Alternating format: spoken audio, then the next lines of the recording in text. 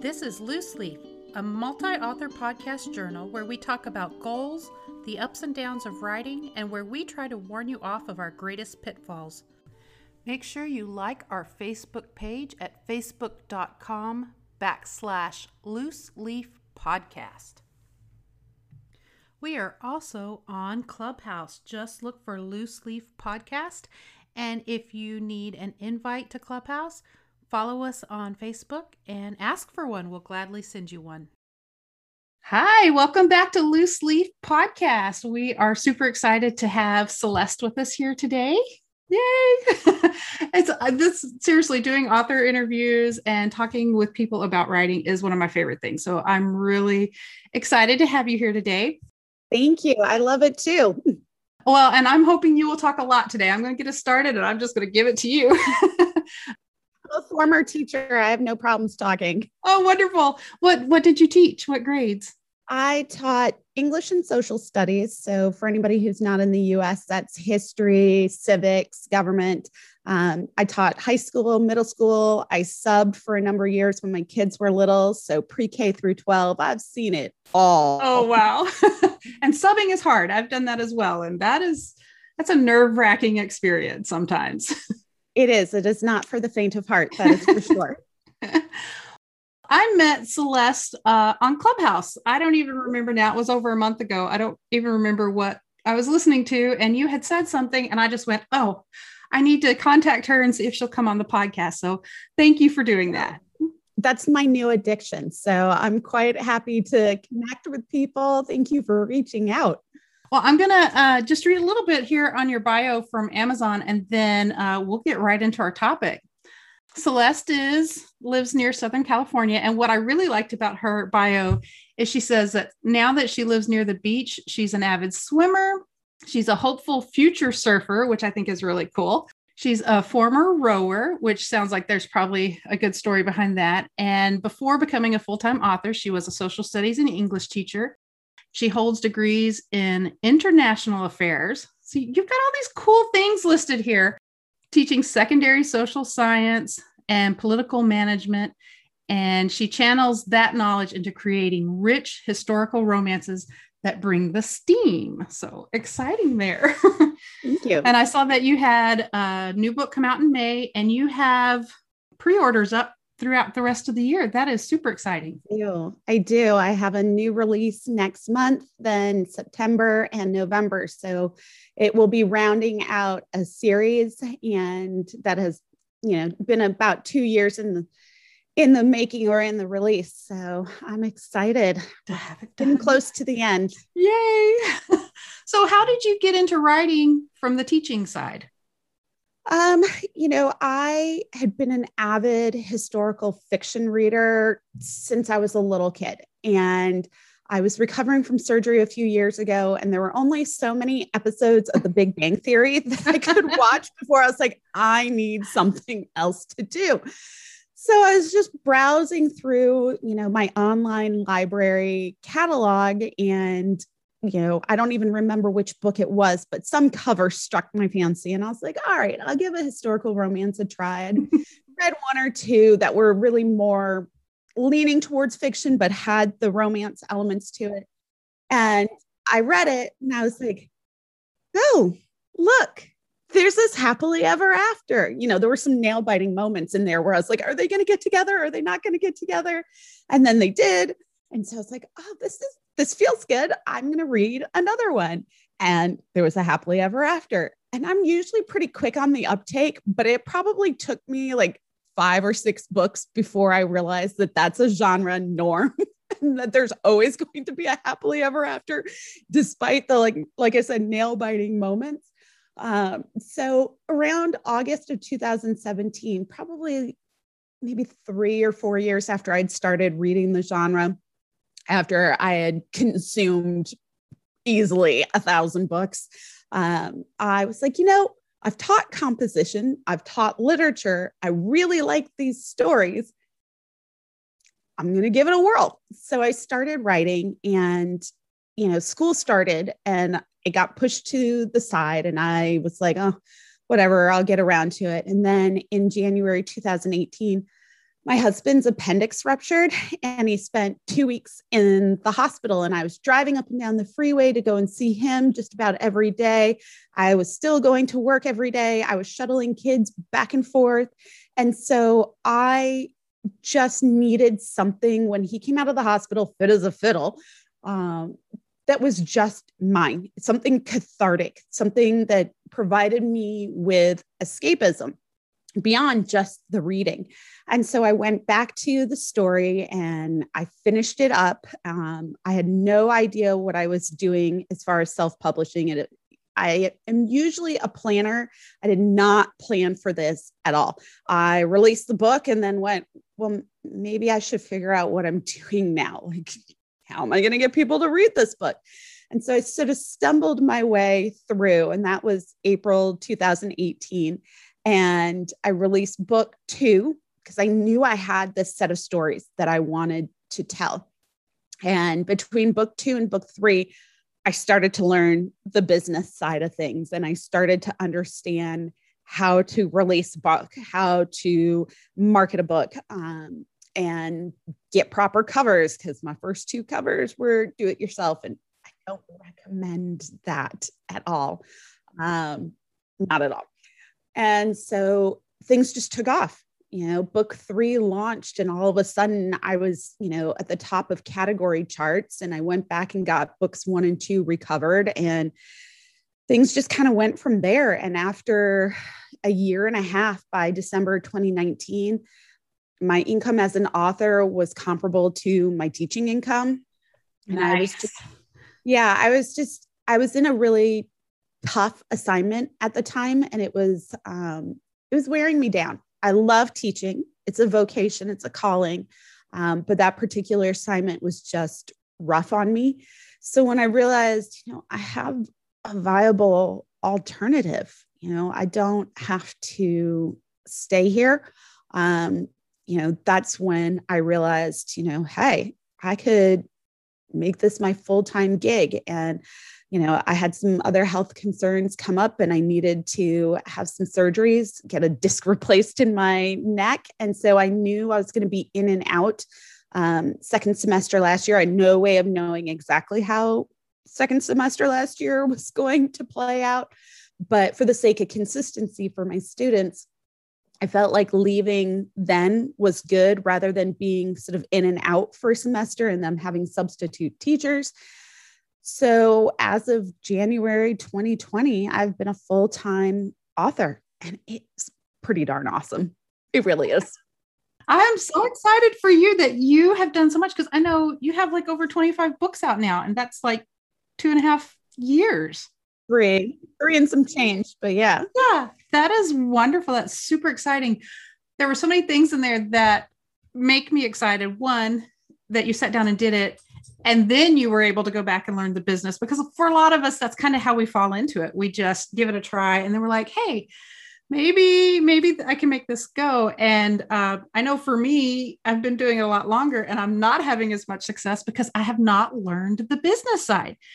I just kudos to you for doing that, because for some reason it doesn't work with my brain. Probably because I'm not a math person, and you do at least have that background. But there's so many questions I want to ask, and I'm not even sure where to start. I guess, what's the first step you would suggest to authors who need to learn that business side? If it's even possible to choose a one first step for some of us that get overwhelmed. The first thing is to find some patience, because it's going to take you a minute. There are not very many authors that strike the gold mine with their very first book. And even if they do, they still had to have a first book.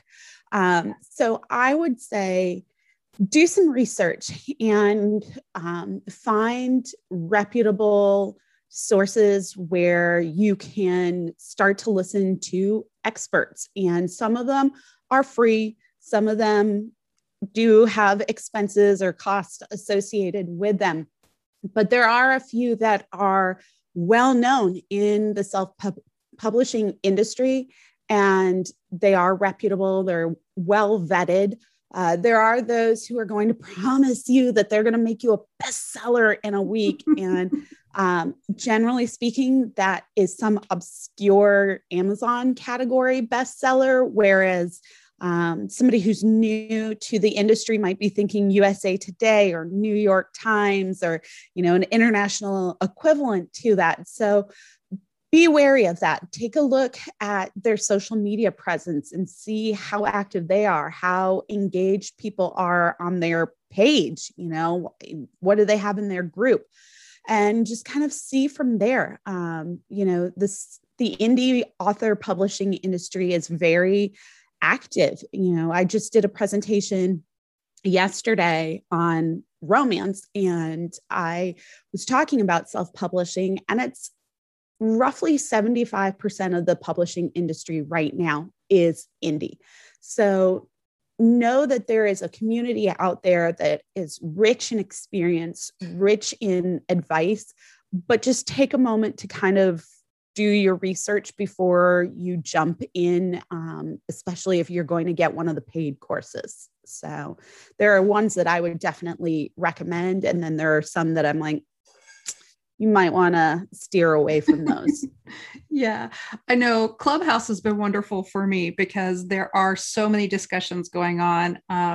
They just had that writers conference this last weekend, and I didn't get to listen to most of it, but the two that I listened to have me doing some deep thoughts this week on kind of getting started with a stronger business side of why I write. And then of course, Joe Solari, I would recommend him to anybody doing his little cheat sheet of the money side. But I love that you said it's not going to happen in a week. I mean, realistically, I think we all know that, but we're all looking for that magic pill, that magic formula of, okay, now I'm making money. Now I can quit my job and just write.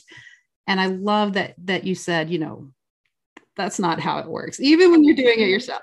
Yeah. I mean, the majority of people, like, unless you do go trad and you score an astronomical advance, which is not happening that frequently anymore, No. It's going to take you a minute. Even if you do end up making a gazillion dollars off of one book, you still have to learn who to market it to, how to get it into retailers, and how to get people to see it so that they buy it and you make those gazillion dollars.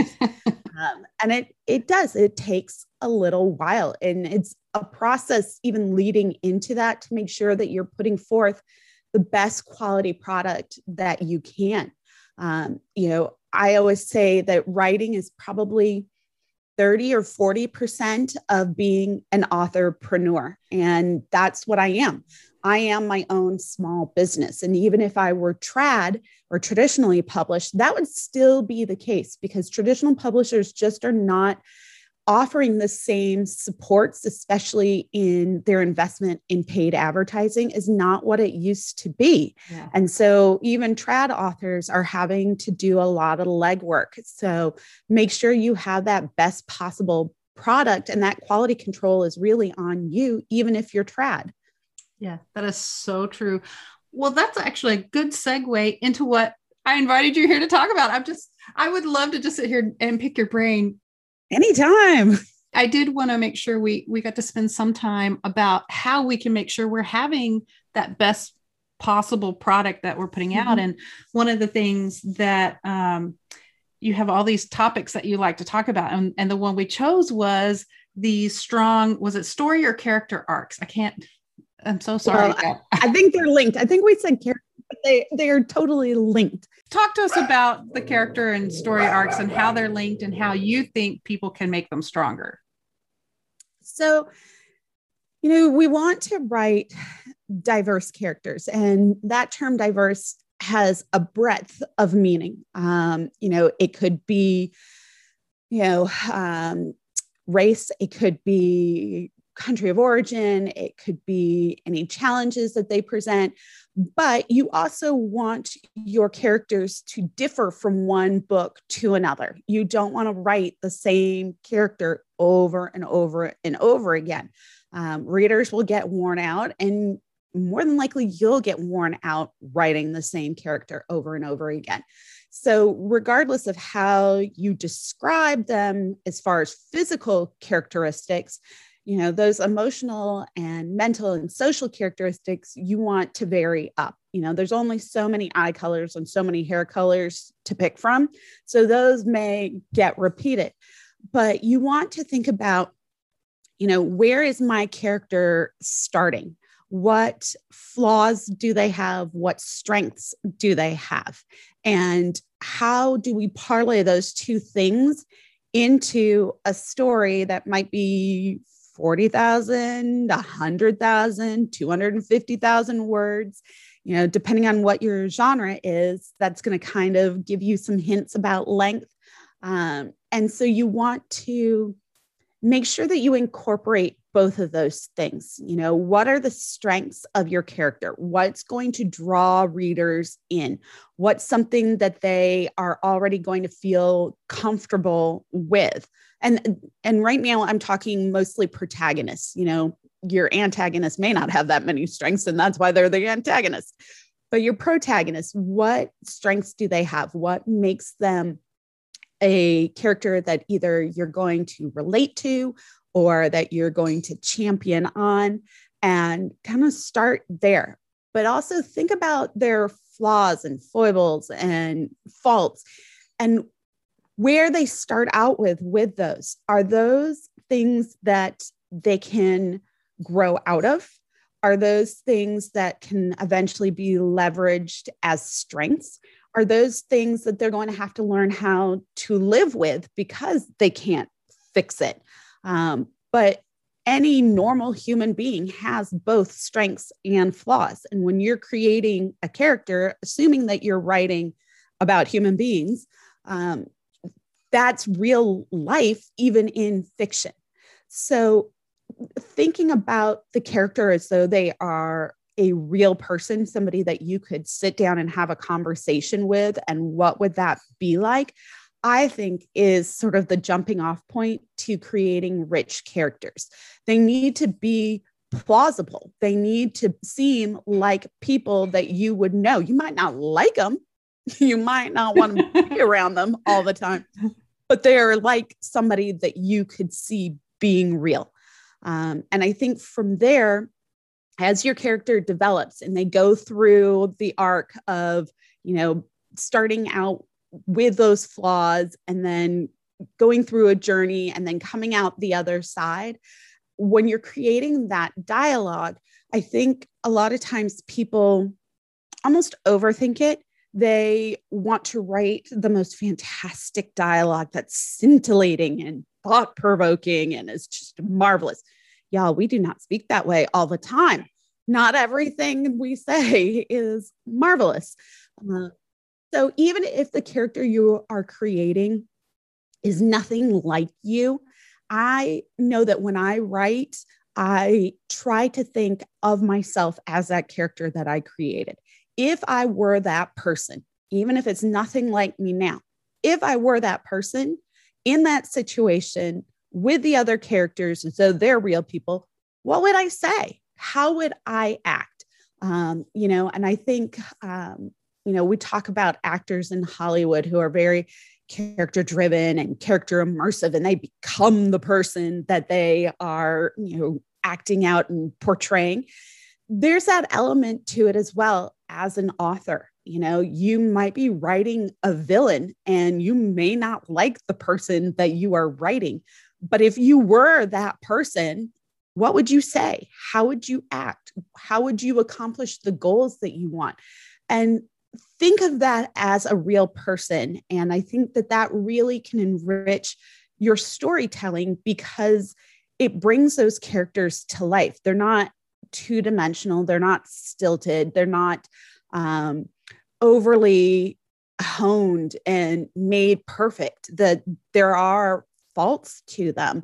And so I think those are all key parts to it. And know that your hero or your heroine, your protagonist, even if you write short novels or you write novellas, right? You write 20,000 word books, there's still a journey within that. Even if it's brief, even if you're not going into heavy description or there's not a whole ton of actions, there's still a journey for those characters. And if you happen to write romance, there's a happily ever after, or at least a happy for now.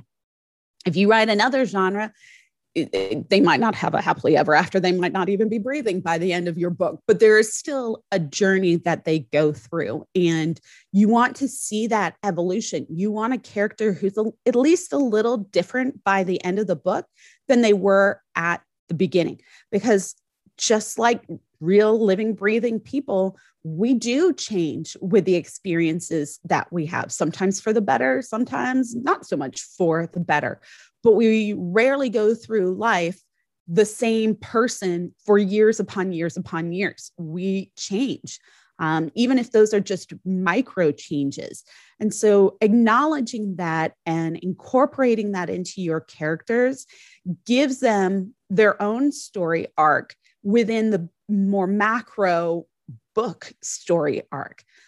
So I think those are really key elements, but more than anything, that trying to personify this inanimate object, basically, and sort of putting yourself into those shoes and thinking, if I were that person, as horrible or as wonderful as they may be, how would I react to this situation that I created? What would I say if I was them?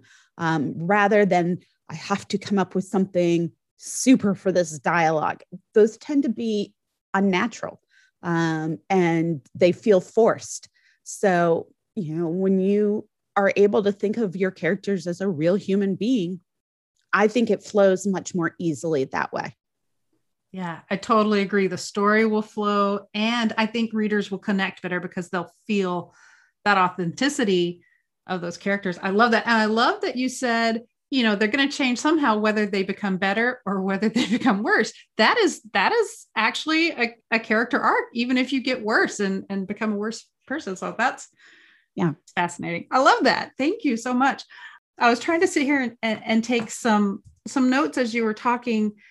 And I love that you said, because we all have strengths and weaknesses, that making sure our characters have that does help draw our readers in. I know sometimes it's really easy to write a story and you can have everything in there right, but it just feels flat. And I think it comes down to your characters and whether they have that well-rounded personality. Mm-hmm.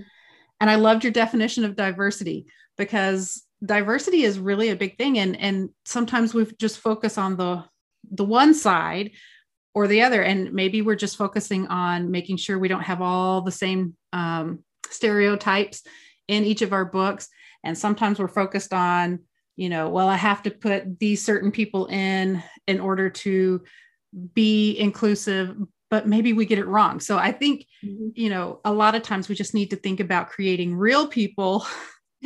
And then, I don't even know how to say what I'm trying to get at. I think because we're always I think I get you. The idea that you want to create characters who are plausible. And, as a teacher, an English teacher, I would teach about multi-meaning words. And that's diverse, or diversity is a multiple meaning words. It has many, many layers to it. And so you want to create that, whether it is, culturally, racially, physical abilities, challenges, whatever that may be. But you also want diversity across your books. Nobody wants to read the same character over and over again. And so, there's a lot of different ways to define inclusivity as well. So bearing that in mind, especially if you're going to write multiple books, that you're not going to be a one and done or a one-off author, even if you write only standalones as opposed to series, you want to have different people come into these stories because that's real life. We are three-dimensional, not just physically, but in our, character traits and things along those lines. I love that. And when you're saying that, I'm thinking so many different ways because my brain doesn't seem to focus, but I love that because one of the approaches I've always taken is I create these characters and I make them like my best friends, you know, kind of that envisioning them as a real person. And then sometimes they end up, you know, their cultures can change, but I think at the base of it, you know, we all have the same emotions, and they may take us different ways as we grow, but people are people. And we have so many different kinds of friends and neighbors and people in our lives that it should be easy for us to not pick one and write about that one person the whole time. Should be, right? I mean, I think that we all do a couple of things. I think we will default to what we know best, the type of person that we know best. And so you have to stretch beyond that. I think that I don't think there's anything wrong with also incorporating a little bit of you into your characters. I think it's slightly inevitable because who do you know best? You know yourself. Even if you're not a very self-reflective person, you still know yourself best. So I think that that is normal. So there may be some things that are slightly recurring, but it's what do you do around that or in addition to that, that really enriches your characters and makes them relatable to readers, whether again, it's relatable because it's somebody they like, they admire, they love, or somebody they can't stand, somebody that they don't want to spend time with. But that type of character is integral to the story that you're writing. You don't want that character to be liked. You know, in my Viking Glory series, that's the only series where I really recommend readers read it in order. They can all be read as standalones, but there is an overarching plot and to the entire series with one villain who crosses over. And my goal was by the end of the series to have him be utterly despicable so that, you know, when I give him the justice he deserves, it doesn't seem outlandish that, you know, I pick a pretty gruesome outcome for him, especially in a romance novel. Yeah. But you feel like, okay, even though this is gruesome, he got what he deserved because he is just wretched. And then the last book in the series is actually a prequel, and it tells the story of one of the sets of parents.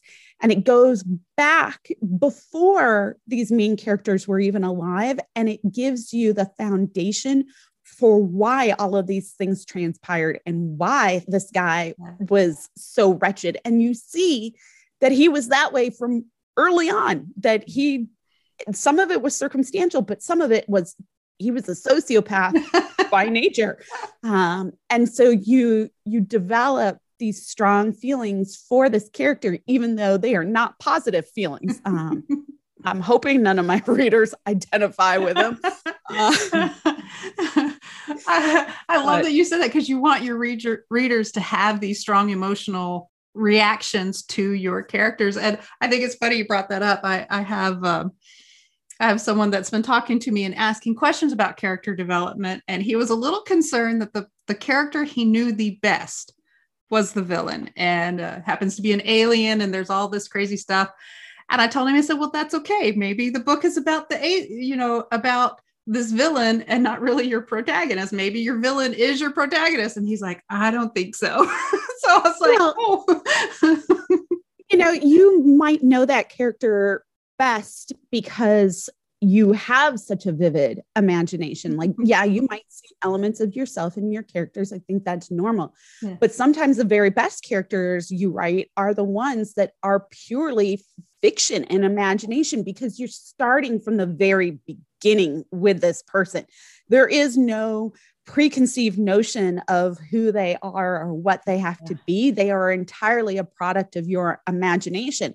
So who's going to know them best? You are. Yeah. You came up with them. So maybe that person identifies with this character, but it's because it's so rooted in his own personal imagination. Yeah. And maybe because he was the first character for the story idea that he had. And so he's had more time to get to know that character better. And it's been fun watching him. He sends me little snippets of, here's this new character, and here's a little vignette where I'm getting to know her or him. And and I'm super impressed. He's going to go places when he gets his first book done. He's learning the process, and he's there. He just has to do it. So I'm excited. Take that leap. Exactly. Okay. I do want to spend some time talking about your books and let you share with our readers, our listeners. Yes, we are audio. Our readers too. Hopefully readers, right? We're always looking for readers. Where can they find you? Where can they find your books? Just tell us all about you, about Celeste. I'm an only child. You have just opened the floodgates. Go for it. I love it. I mean, the easiest thing is to just Google me. I come up. There's not really other very visible Celeste Barkley. So the name does come up every once in a while, but if you Google me, it's me who comes up.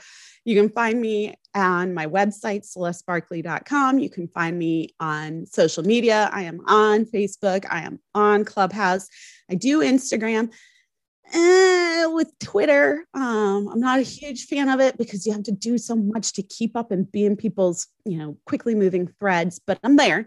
But you can also find me on Amazon and Binge Books and BookBub and Goodreads.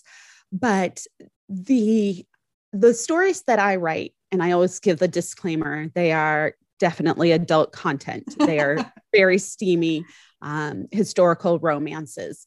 But the stories that I write, I think that there is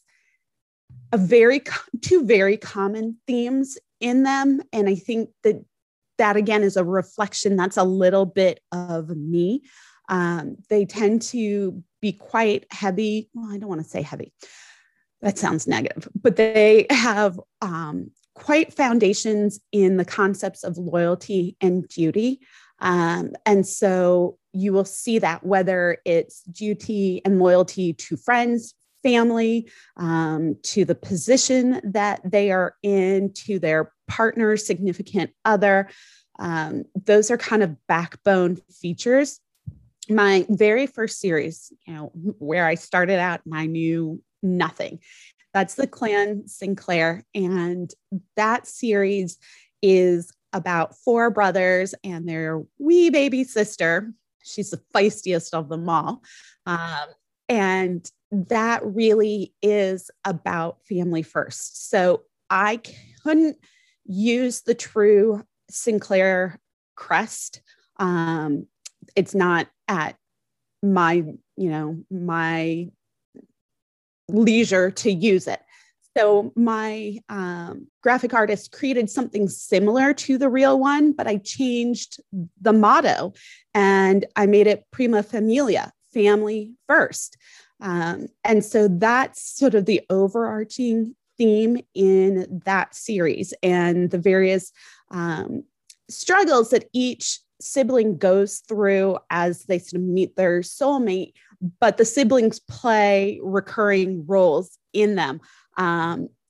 Sometimes they bring the humor at the expense of the main character. Sometimes they are the shoulder that they lean upon, but it's a tightly knit family. And book 6 is the prequel. I like prequels. Yeah. It's the prequel that tells the story of their parents. And so you kind of have gotten to know these characters. And then at the end of the series, you read their parents' story and you're like, oh, that's why they are the way they are. Like, I've gotten to know them and I like them. And now I see, like, this is the model that they had growing up. And so that's that series. Viking Glory, like I said, there's an overarching villain throughout that series, but the books can definitely be read as standalones. You could jump in somewhere and read it as a standalone, but you'll understand it better if you read them in order. And that series is about 5 friends. 2 of them are siblings, 1 is a cousin, and then the other 2 are, very close childhood friends. And they, have gone plundering and pillaging together. They're Vikings. But the story is very much about how their duty to their tribe drives them to protect the people who are their safekeeping is entrusted to them, and the people who trust them to keep them safe, how that drives them throughout this and why they are so tightly bonded to one another and how they have grown to rely on each other. And then the dynamic when somebody new is added into that mix and how things shift, but they find their equilibrium again. So then I have a pirate series. That's definitely my steamiest of all of mine. That, you know, that's on the kinky side. But those that series was actually only meant to start out as 2 books. They were originally novellas that had gone into anthologies when they came out. I extended them, but then people started asking, well, what about the first mate for each of these? Is he going to get his own story? And I'm like, well, sure. Why not? So the first 2 heroes are cousins, and then the second 2 heroes are twins, but there's quite a bit of adventure in there. And those books really explore a lot of a couple's inner dynamics and why people do gravitate to one another and what are they looking for in a partner. And while that might not be your style of relationship, I think that it speaks to the bigger concept of why people end up together and what is it that they are looking to give and take from a relationship, along with a healthy dose of suspense and adventure. My pirates they're Scottish originally, Hebrideans, and then, they go to Ireland, they go to England, they go to Greece and the Mediterranean. None of my heroines are what you would call, well, some of them are a little bit of a wallflower, but they are definitely, there is a backbone of steel in there. It might take them a little while to realize they have it, or sometimes they come with it right out of the gate, but they are not retiring. And then my final series, which is the one that just had a book out last month, has a book out next month, is The Highland Ladies. And that series, I very purposefully, when I started it, wanted to have a theme that had some type of social message or social justice message in it, that I wanted to push myself a little bit beyond what I had been doing and really have, even sometimes toe the line a little bit with some of these issues and make them a little bit more thought-provoking, even though I'm still providing the same entertainment and escapism as I always have. But, my books tackle things like eating disorders and body dysmorphia, alcoholism, PTSD, neglectful families, anxiety, all those types of things that are not new constructs to us as human beings. They are still things that people have battled for centuries, but I put them in a historical context. And, I don't add in modern attributes to my characters. I don't add in modern, verbiage to them. Right. It's very much truly rooted in the time period, the early 14th century. But I show that, these are not new things that we are battling. It would be nice if we could figure out how to solve them and move forward. But, when we don't learn from history, we're doomed to repeat it. So I think that makes the characters even more relatable, because that character may not be you, but it might be somebody or it might have been you many years ago, or where you see yourself heading. But again, it's always very focused on loyalty and trust and honor and finding your own dignity and finding people who respect that and want to be supportive of you despite what flaws you might have. And, the hero or the heroine may have plenty of them and they may not be entirely resolved by the end of the story, but they've met a partner who respects them for where they are. So those are my 4 series. They're all on Amazon. I am a Kindle Unlimited author. So you can find me there. You can reach out to me through social media or my website and email me. I'm pretty responsive. I try to get back to people within 24 hours or so. I am trying to learn how to take weekends now that I'm self-employed. I don't always do so well with that, but I'm trying. So if you email me on a Friday or over the weekend, I may not get back to you until Monday or Tuesday, but I will. I'm trying to set boundaries. That's a good thing. And you need that time for you to live your life.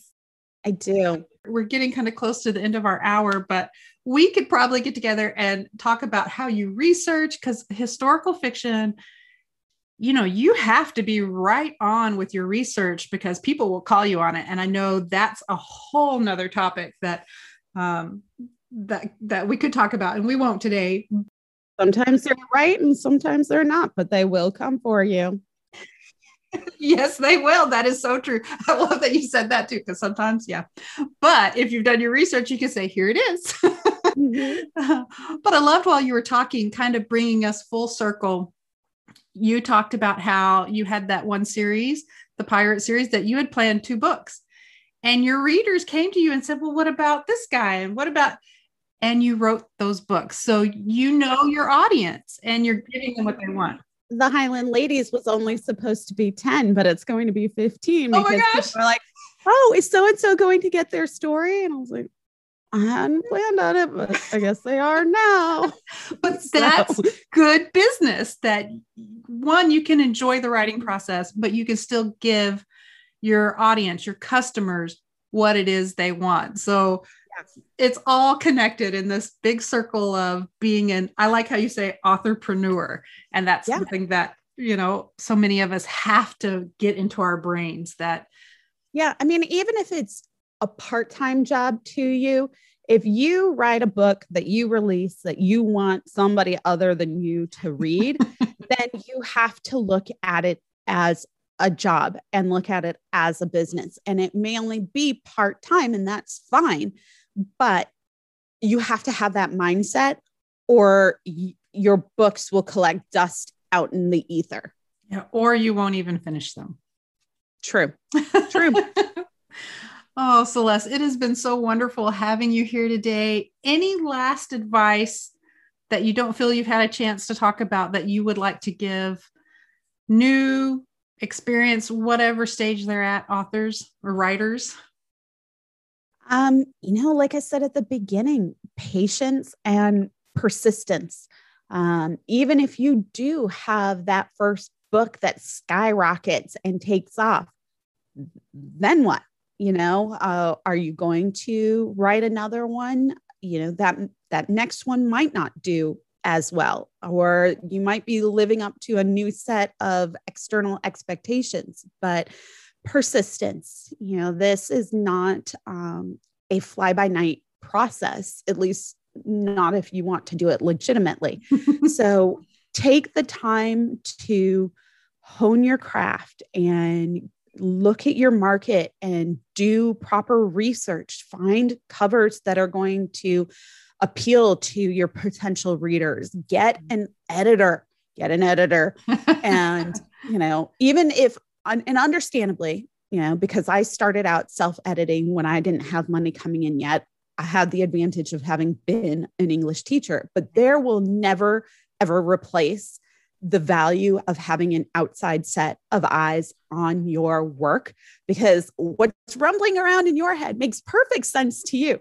I mean, it makes sense to other people. Yeah. So get an editor and just create the best possible product that you can, and go through the writing process steps, but also go through the book marketing process. Don't try and skip them. Some steps may work faster than others, but don't try and bypass them, because you either will not get your book to the right readers, you won't meet readers' expectations, or you'll invest a whole ton of money and get very little return, or you might, be a one-hit wonder, a flash in the pan where you do it right and then you're unable to repeat that process.